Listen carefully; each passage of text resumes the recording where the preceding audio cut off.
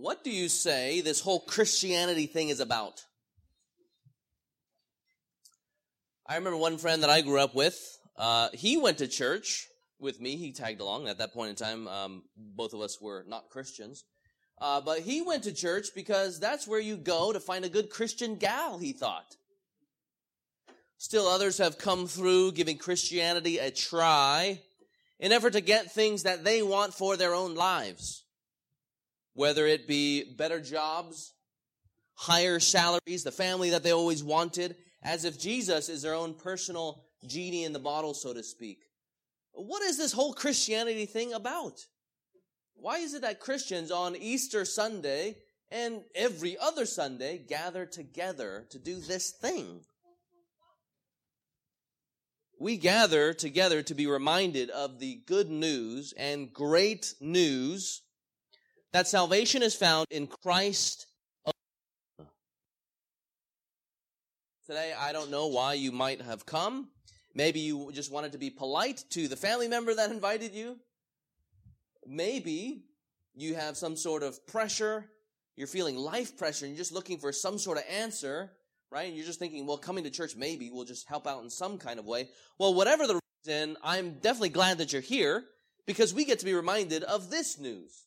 The greatest news, that salvation can be found in Jesus Christ. And that news is a game changer for Christians. And it ought to be, frankly, a game changer for everyone, and hopefully later on we'll get to why that is the case. It is not a game changer because God has arrived in His Son, His eternal Son, granting us the wishes that we want to gain, let's say, earthly prosperity and health, or that girl or that guy that you've been eyeing, or that new job that you may desperately want. The news is that you can know your Maker, and that salvation is found in Christ alone. Christianity is all about that news, which is why we Christians gather together, and in fact every single other Sunday, to think about this from God's Word. And it's why we speak about this gospel even when we're outside of the church. And we see that Christianity is all about Christ and His gospel from our passage today. I invite you to turn to Romans chapter 16. Romans chapter 16, it can be found on page 950 if you're using one of those black Bibles right there in front of you. Romans chapter 16, 17 to 27. Now this passage, as you're turning there, this passage is not some sort of special Easter passage that I chose in effort, to think about Christ and the gospel on Easter. This is simply the last passage of the book that we're studying through. And we've arrived to the very last passage. That is Romans chapter 16. This is a letter written by Paul the Apostle, who was used of God to lay the foundation of the church. Right? The foundation is laid through the preaching of the gospel, through the apostles and the early disciples. And he wrote to the Roman Christians there in the mid to late 50s AD, wanting to partner with them as he was taking the gospel to a place that Christ had not been named, namely that he was taking the gospel to Spain, as we see in Romans chapter 15. And naturally, as he's seeking partnership, he's gonna talk about what they partner in. What is the true gospel? And so if you were to just go home and read Romans chapters, let's just say 1 to 11, or really, 1 to 8, if you only have time to read 8 chapters, you're going to see there why the gospel is the good news of Jesus. And that's what they are partnering in. There's no surprise that Christ is the center of Christianity, because it is in Him that we hear and come to know this marvelous good news. I'll go ahead and read Romans chapter 16, verses 17 to 27 right now, and then we'll walk through it later on. Closing up his letter, this is what he says. I appeal to you, brothers, to watch out for those who cause divisions and create obstacles contrary to the doctrine you have been taught. Avoid them. For such persons do not serve our Lord Christ, but their own appetites. And by smooth talk and flattery, they deceive the hearts of the naive. For your obedience is known to all, so that I rejoice over you. But I want you to be wise as to what is good and innocent as to what is evil. The God of peace will soon crush Satan under your feet. The God of our Lord Jesus Christ, or the grace of our Lord Jesus Christ be with you. Timothy, my fellow worker, greets you. So do Lucius and Jason and Sosipater, my kinsmen. I, Tertius, who wrote this letter, greet you in the Lord. Gaius, who is host to me, and to the whole church greets you. Erastus, the city treasurer, and our brother Quartus greet you. Now to him who is able to strengthen you according to my gospel and the preaching of Jesus Christ, according to the revelation of the mystery that was kept secret for long ages, but has now been disclosed, and through the prophetic writings has been made known to all nations, according to the command of the eternal God, to bring about the obedience of faith to the only wise God, be glory forevermore, through Jesus Christ. Amen. Now you see there, he's closing it up. You look there in verse 16, he's commending all of these different people. You look there at Romans 16, 21 to 23, he's saying, look, these people that I am with, most likely he was in Corinth, right? These people, they send their greetings. So Paul here is most likely dictating this letter to this man named Tertius, who's writing down Paul's words. And then we think that Phoebe in Romans chapter 16 verse 1 is the one who takes it to the Roman Christians there to deliver this wonderful letter written by the Apostle Paul. Well, let's just go ahead and jump into point number 1 as we think more clearly about the fact that Christianity is all about the good news of Jesus Christ. That is actually just point number 1. If you're taking notes, Christianity is all about the good news of Jesus Christ. We see this by way of implication in our first section here. Christianity is all about the good news of Jesus Christ, and as we read and studied earlier in the book of Romans, right? We know from Romans chapter 1, actually, why don't we just go ahead and turn there? We see these theme verses of this marvelous letter there. Romans chapter 1, verses 16 and 17. All right, we're still thinking about Christianity. It's all about Jesus Christ and the gospel. He says there, "For I am not ashamed of the gospel, for it is the power of God for salvation to everyone who believes, to the Jew first and also to the Greek." Basically, it means the whole entire world.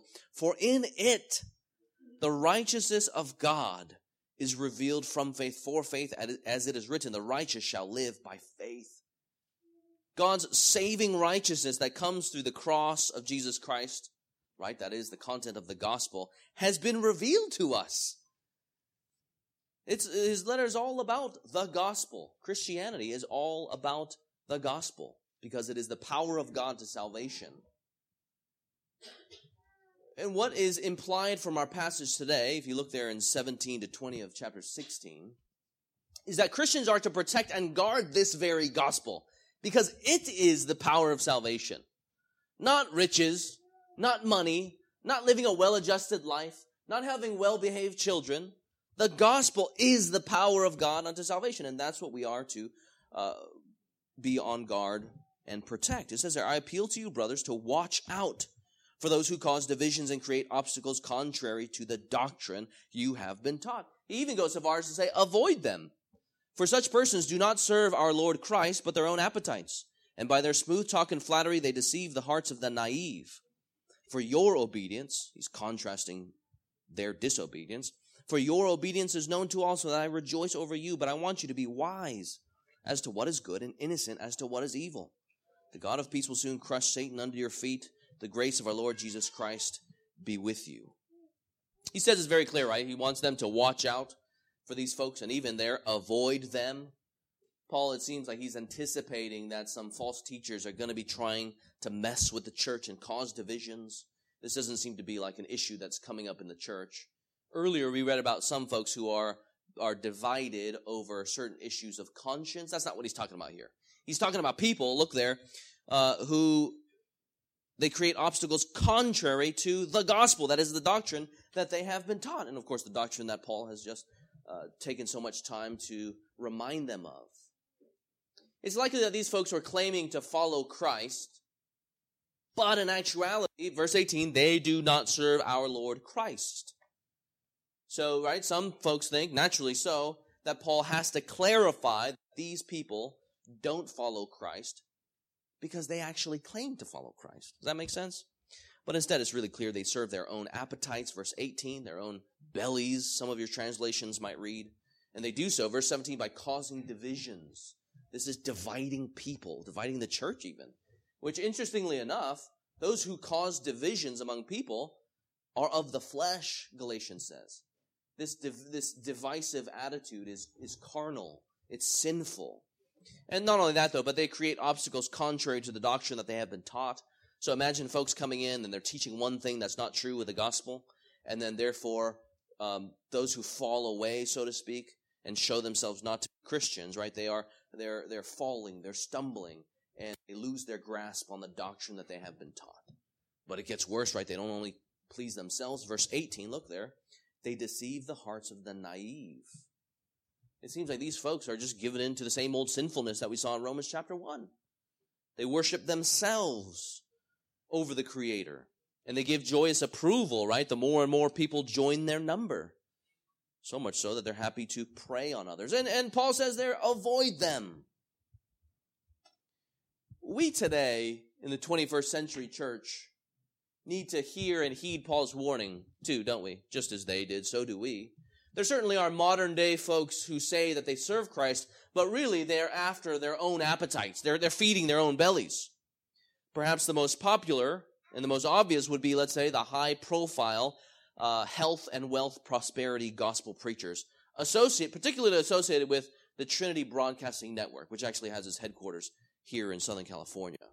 Folks associated with this network are Joel Osteen, Creflo Dollar, Benny Hinn, these supposed, miraculous healers, right? They come in the name of Jesus Christ, sometimes even using the very words of Christ, but their gospel is actually a false gospel.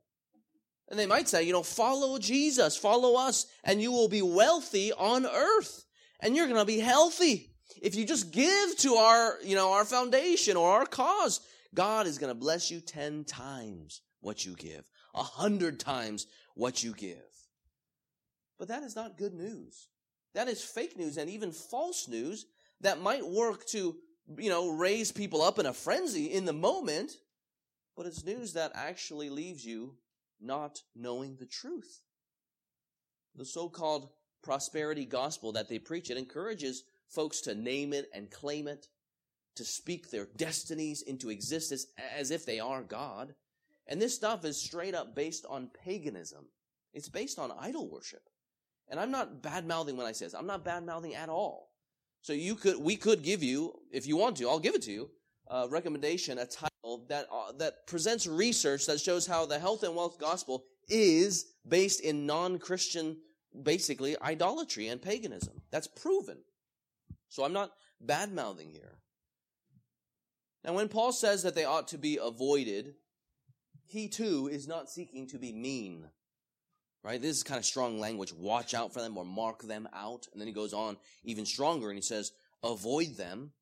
I mean, what he's doing, what we need to see here, if you're visiting with us, what you need to see here is that all he's doing is just protecting the person of Jesus Christ, his character and his reputation. He's protecting Christ's character and his reputation. The false teachers that Christ did, in fact, say would come into the church. The false teachers, whether the ones that Paul is referring to, or the modern day false teachers, right, they are distorting who the real Jesus is. Thinking about the prosperity preachers, right? He's not the Son of God who took on flesh, lived a righteous life, died, and then rose again on the third day in order to make us rich on earth. I mean, if you think about how disciples are to look like the discipler, right, the one that they follow, just think about Jesus just for one moment. If you think about it, right, that would make no sense because our Christ was actually a lowly servant here on earth. From the womb to the tomb, as some people say. He had no stature in the eyes of men, as we read earlier from the Old Testament. And this was even reflected in the animal that he chose to ride into Jerusalem to be crucified. Right? He didn't hold back that he was the king, right? The authorities are asking him, are you the king? And he says, yes, I am. My kingdom, though, is not of this world. Right? And then as he's moving towards his throne, so to speak, he doesn't come in on a stallion fit for a king of war. He comes in riding a beast of burden, a donkey, suitable for mere servants. And as Christ rode into Jerusalem on this donkey, he did not go and claim an earthly king's throne. Instead, he was raised up on a cross and died a criminal's death. And so the carpenter from a small town who had no earthly riches and had no status did not come to give us earthly status. But we know why he came, right? Jesus came to bring us back to our Maker. He came to save us from our sin and the judgment that we rightly deserve because we were the ones who had rebelled against our loving and holy Creator. That is why he came. And that, in fact, is why he was raised. That's why we think about this on Easter Sunday and every other Sunday. And we know what had happened, right? This is what the book of Romans lays out for us. God had created us to be in a perfect relationship with him, just as every, earthly father so desires of their children. Well, God created us to be in a perfect relationship with him where there was no sin, just perfect love, at least on his part towards man. The problem, though, is that we flexed our autonomy. We wanted to be so free from our Maker that we rebelled against God. He drew near to us, and we effectively said, buzz off, we don't really care. And if you've ever rebelled against your parents, well, you know exactly what this is like. God, the loving Father, draws near to his children, and the children only speak curses at him, so to speak. And tell him to buzz off, to get lost. And so we earn for ourselves judgment. We understand this in today's world ruler, so to speak, right? If there is only one rightful ruler, and we go up and set up our own throne, well, we are actually setting up our throne against the one and only true ruler. And the penalty of that is treason. We all understand this here in an earthly sense. It's difficult, and I know from experience that sometimes we fail to understand this in a spiritual sense towards God, our Maker. But friends, where we created the problem, Christ, or God himself, provides the solution in Jesus. Where we deserved his judgment and punishment for having sinned against him, well, friends, Christ comes to live a perfect life that we should have, and he dies the death that we deserved. Christ is our solution. And so he dies on the cross, again, as we read earlier, bearing the wrath that we deserved. On him was our iniquities. He was pierced for our transgressions. He was crushed for our iniquities. And he received the punishment of us all. 3 days later, he rises from the dead. Why does he rise from the dead? Well, not only did he say he was going to do that, but to prove to all that payment has been made. God's wrath has been taken away, has been satisfied, and so now all who repent of their sins and believe on him will, in fact, be saved. And they will know the peace of God, as we sung about. That's what Romans talks about. We know the love of God poured out in our hearts because, wow, the Father has so sent his eternal Son to save us from our sins. And so for you, friend, if you are visiting and know yourself not to be a Christian, let me encourage you. You can know this salvation, this peace, and the very love of God if you would turn from your sins and believe on him. And you too will know the love of God poured out in your heart for a sinner such as yourself, for us all. Thinking back to the prosperity preachers, if Jesus is only the spiritual lottery ticket, the heavenly ATM machine, it's harder, a whole lot harder for people to see Christ for who he really is, right? The Lamb of God who takes away the sin of the world. All he will ever be is a golden ticket to health and wealth. And even that, even that, he'll just end up being one among the many avenues to your own health and wealth, right?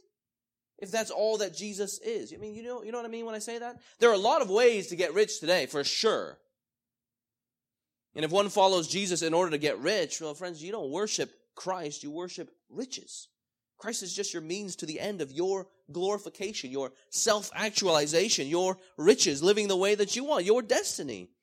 Preaching the prosperity gospel, Jesus becomes a path, just one path to living for yourself, where you are God. Jesus is your genie. The problem is, friends, that that's not who Jesus is.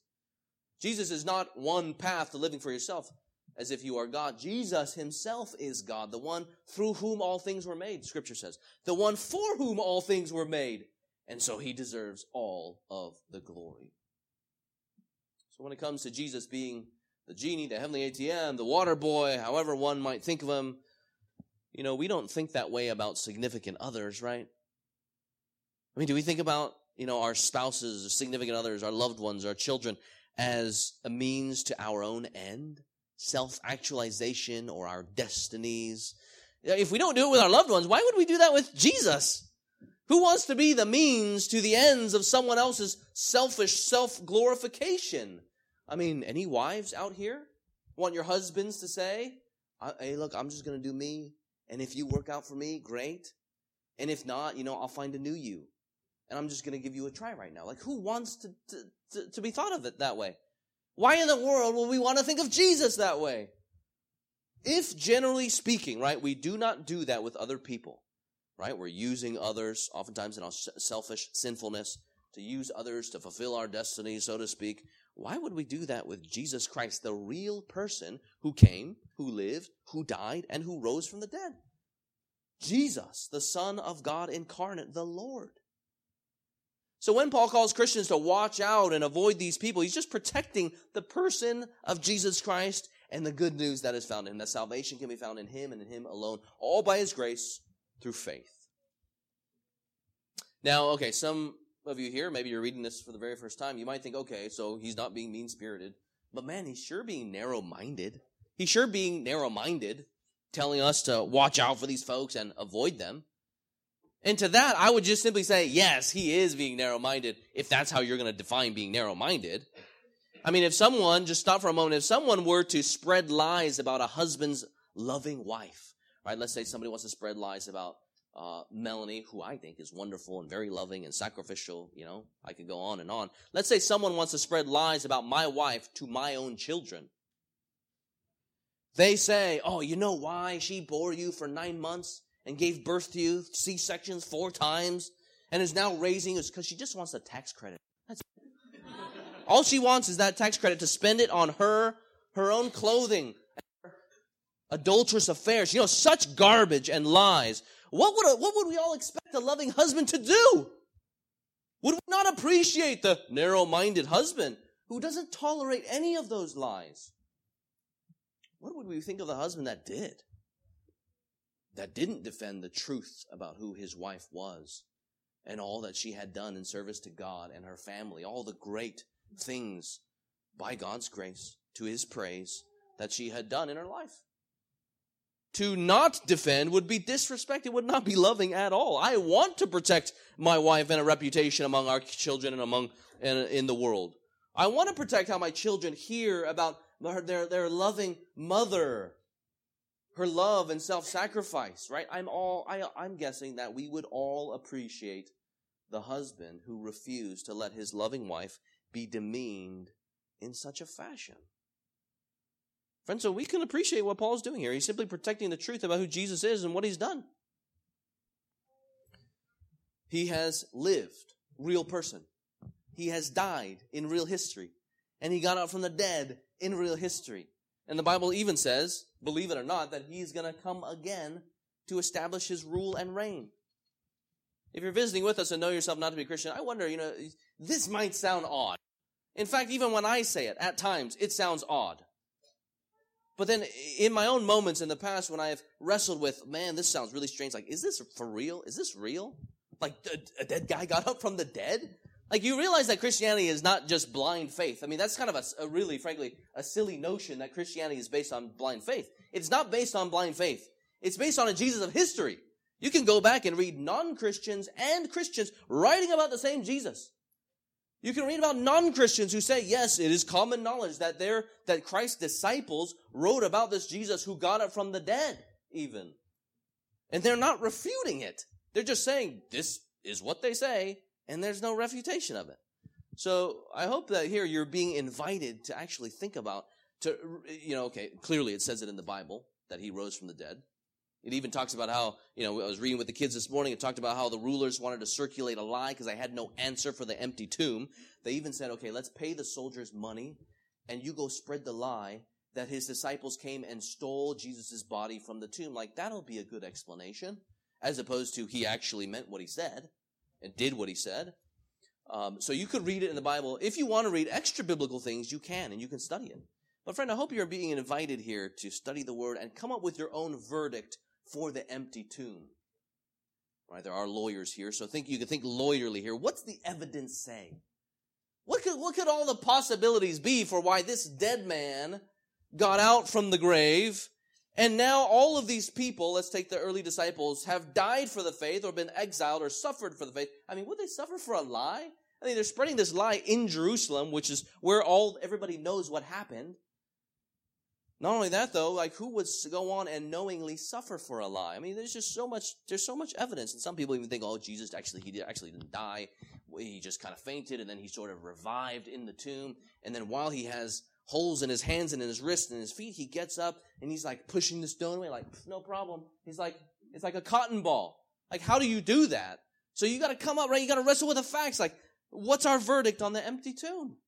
Not only that, though, but, okay, so if you're saying, well, I recognize, Jeremy, that the Bible says that Jesus got up from the dead, but really the question is, I don't know if I trust the Bible. That's actually a really good question.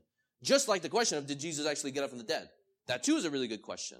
So I hope, friends, you're actually able to think well about, well, why should I trust the Scriptures? Because if they are merely written by man, which is what a lot of, what academia says. People, they want to express themselves, and they're always looking for something in the midst of their struggles, and so they create this idea of God. And that's just what the Israelites did in the Old Testament. That's what Christians do in the New Testament. If that's all that it is, right? If Christ really didn't get up from the dead, Paul says we are the biggest fools of all, that we are the most of all men to be pitied. Because if the resurrection is not true, then who cares about what the Bible says? Right? It would nullify all of Jesus' claims. We recognize, right, in human history, there have been a number of people who have come and claimed to be God, right? They make a claim, I am God, and they die, and they lay in the grave. Jesus, though, is so entirely different. Jesus comes along, says that he is God, right? He makes that claim. He makes another claim, I'm going to get up from the dead. And what does he do? He gets up from the dead. So you see there how special this Jesus is. He's not just any man who claims one thing. He's the God-man. And since he has gotten up from the dead, it proves everything that he's already said. He proves himself to be God to the skeptical, which many of us know exactly what that's like, to be skeptical. So friends, I hope that you are invited to investigate Christ's life, his death, and his resurrection. Christianity is not based on blind faith. It's a belief in Christ who actually lived, died, and was raised in history. If you want to learn more about this Christ or anything that I've just mentioned, you can talk to me briefly at the door there, and we can point you to different resources, and maybe one of us from the church can meet up with you and study the Bible in an ongoing fashion. So I encourage you, before you reject Christianity, let me encourage you, for the sake of intellectual integrity, to investigate it fully. Just throw yourself into it, just as I'm sure that many of us have done with other different claims and world religions. Again, we Christians follow a real Christ who lived, died, and rose again. And he did this in order that sinners would be saved from their sin, that they would know without a shadow of doubt forgiveness of sin, not through their own works, but through Jesus' work. He came to do this so that we would know right standing with him, that we would be justified, even though we had rebelled against him. He did this so that we would know freedom from the power of sin, and that we would know the love of God. This is why Christians are charged to preach the good news of salvation in Christ alone. To protect Christ and the gospel is to be faithful to him. It is to be obedient to him. That's why it says there in verse 19, Paul rejoices over their obedience. It's because they are remaining steadfast. Well, Christians, in effort to be faithful to Jesus Christ here at this church, we seek to preach that gospel. We seek to remain faithful and obedient. This is a huge part of what it looks like to be faithful to Christ. We want Christ. In fact, we need Christ to be our vision. We want to esteem him rightly and to think well about what he has done for us in salvation. And we want to present Christ clearly, whether we are preaching from Genesis to Revelation. Thinking back to the false teachers who did not hold out the gospel. You know what's sobering? It doesn't require false teachers to cloud the gospel among Christians. Sometimes Christians and churches lose sight of the gospel on their own. New Testament scholar D.A. Carson, he noted a pattern that oftentimes that shows itself in the church is that the first generation believes the gospel, the second generation assumes the gospel, and then the third generation loses the gospel. Why is that so? The reason this is the case is that the first generation oftentimes, not always, the first generation oftentimes, right, they believe the gospel. But when they don't keep it front and center in their life as a church, right, let's say they're preaching why you shouldn't gossip, or 10 ways to have a healthy marriage, or 15 ways to better parenting, which, are still important. But when they preach only those things, the second generation that comes up underneath them, well, they end up thinking that the most important thing is about Christianity and Christ is having better marriages and better parenting and not gossiping. Right? Because that's what's being preached. And if that's all that church is about, why in the world is the third generation going to stick around? You can get that kind of stuff in self-help books. You don't get Jesus in self-help books. And so the gospel is lost. Well, friends, we pray that this church would be all about Christ and his gospel. We recognize that God's word is all about what God is doing in Christ from start to finish. God's word is all about God fulfilling his promises in Jesus such that he gets the glory. We see this in the beginning of the book of Genesis there. After the fall of man, sin enters into the world through Adam and Eve in their rebellion. And despite the judgment and darkness, God nevertheless, in love, draws near to his people and offers hope. Not hope in what Adam and Eve would do, but hope in what God would do through Christ, the God-man. And in many ways, everything after Genesis chapter 3, the fall of man, everything after the promise that one from the line of the woman would destroy sin, Satan, and death, everything after that is the simple unfolding of God's plan of salvation through Jesus Christ, his chosen one.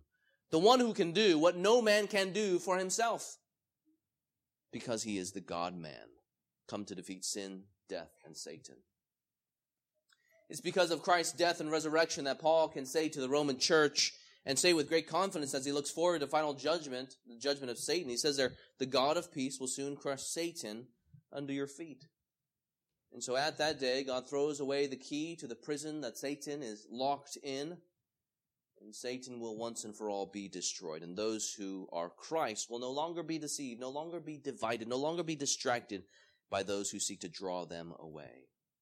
But friends, of course, this day is not yet. Until that day, we as Christ's church are to live our lives in the Spirit, being an embassy of the heavenly kingdom here in this world.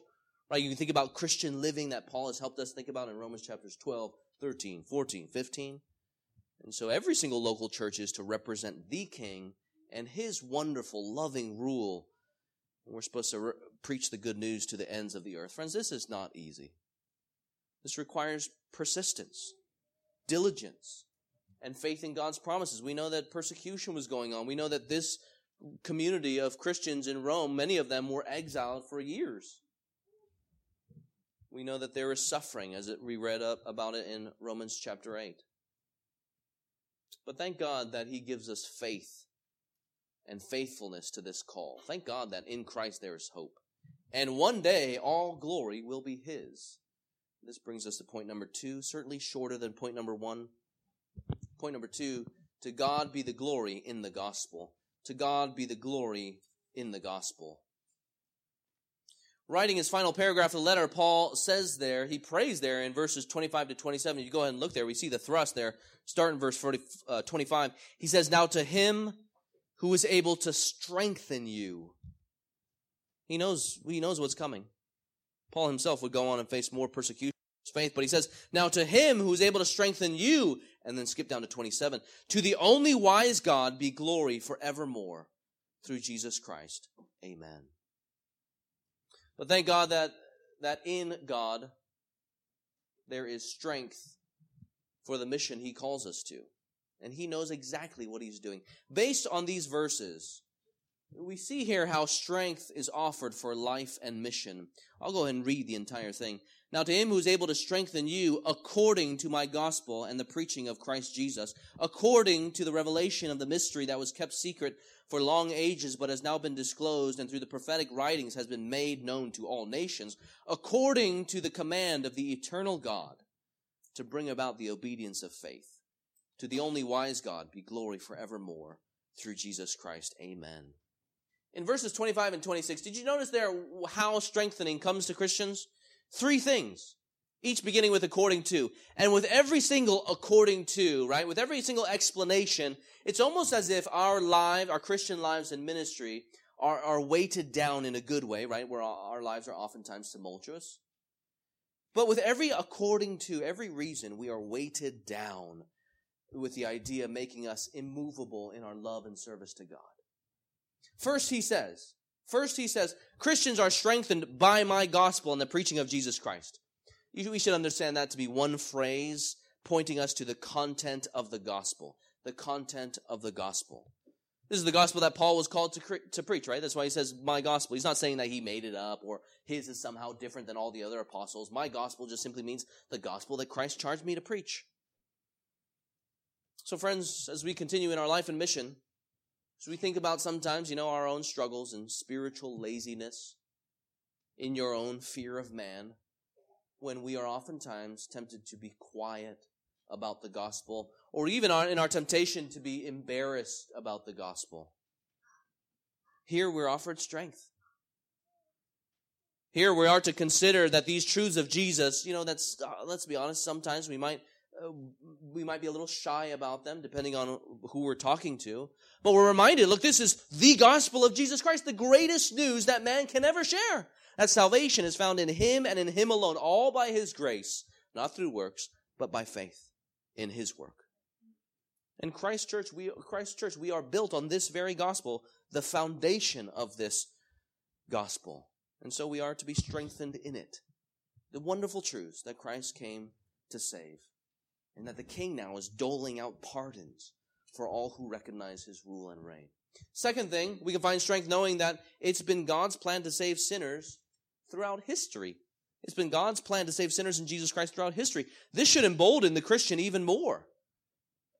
Sometimes we might have news that we might want to talk about to our friends and family, but, for whatever reason, in the moment, we think, it's not really worth bringing up. It's not all that important. Not for God. Every moment of human history, it has been on God's mind to save sinners through Jesus Christ.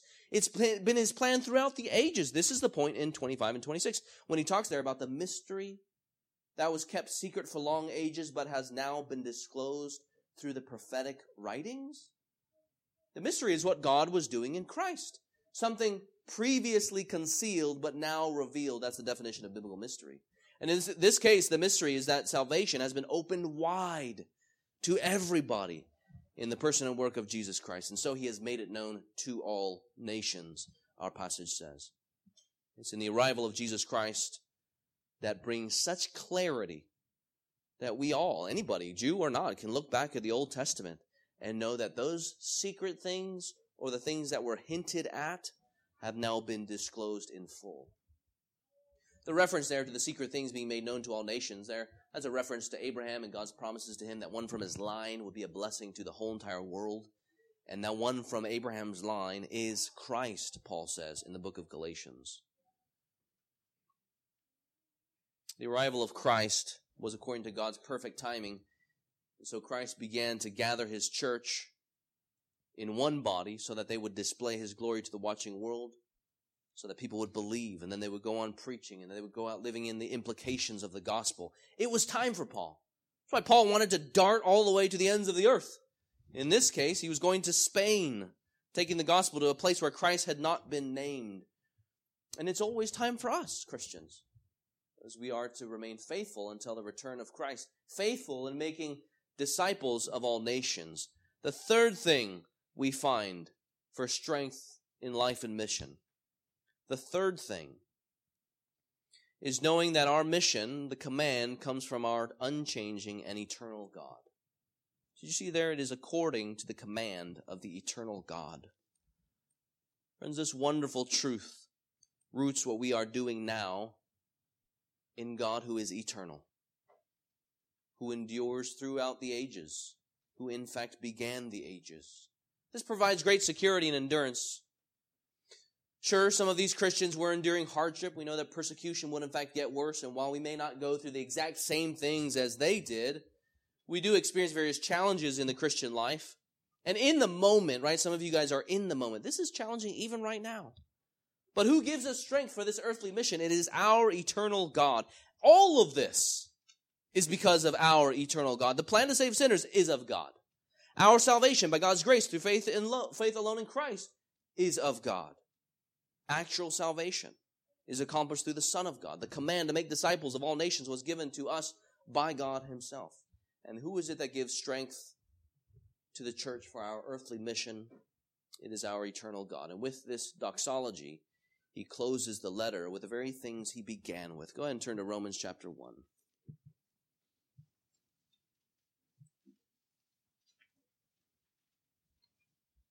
Here, this right here is an excellent summary of what Paul lived for. You see there, I'll go ahead and read verses 1 to 6. Paul, a servant of Christ Jesus. He lived his whole life in service to Jesus. He's called to be an apostle, set apart for the gospel of God, which God promised beforehand through his prophets in the Holy Scriptures. And what is this gospel? Well, friends, it says there it's concerning his Son, who was certainly a man. He was descended from David according to the flesh, but he was also God, the God-man, and he was declared to be the Son of God in power according to the Spirit of holiness by his resurrection from the dead.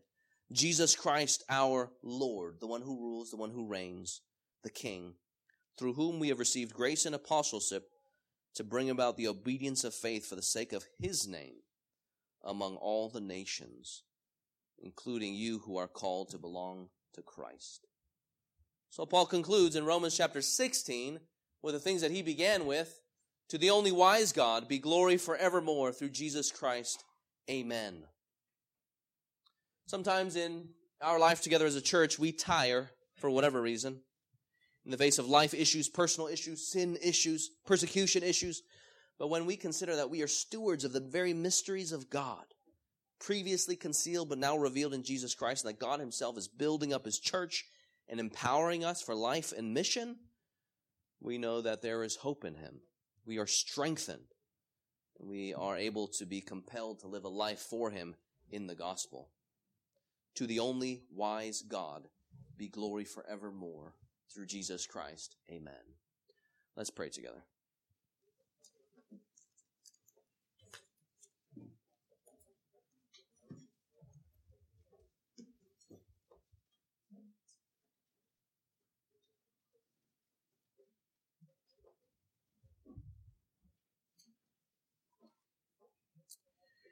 Our Father in heaven, Lord, indeed we thank you for the great and marvelous news of Jesus Christ coming to the world to save sinners, just as your word speaks about. Lord, we recognize that sometimes this message is hard to hear because we live by sight and not by faith. Lord, we live for the temporary, but not the things eternal. Lord, we trust in ourselves and not in your revealed word. We trust in our own intellect as opposed to your wisdom. We trust in our own strength as opposed to strength that is found in Christ. Lord, there's so many different reasons why sometimes hearing these things can be difficult, but we thank you, Lord, for the revelation of your righteousness in Jesus Christ and his gospel. We thank you that in it is the power of God unto salvation for all who believe, for all who throw themselves at your feet and recognize that you are the only ruler and king. We thank you, God, that you are not a tyrant, but that you are loving. And so we recognize that in Jesus Christ, who came in the flesh to sort of stop humanity in our tracks and to call us to reorient ourselves to you, we thank you that in Christ Jesus, your love has been displayed. Lord, we ask that you would soften our hearts to believe it. Lord, we pray that you would help us apply our very minds and our hearts to your things. Lord, help us investigate if we don't know you. Lord, we pray that we would actually investigate these things, knowing that you came in history. You lived and died and rose again. And Lord, we ask that you would be softening hearts even right now and be revealing your gospel to many. In your name we pray. Amen.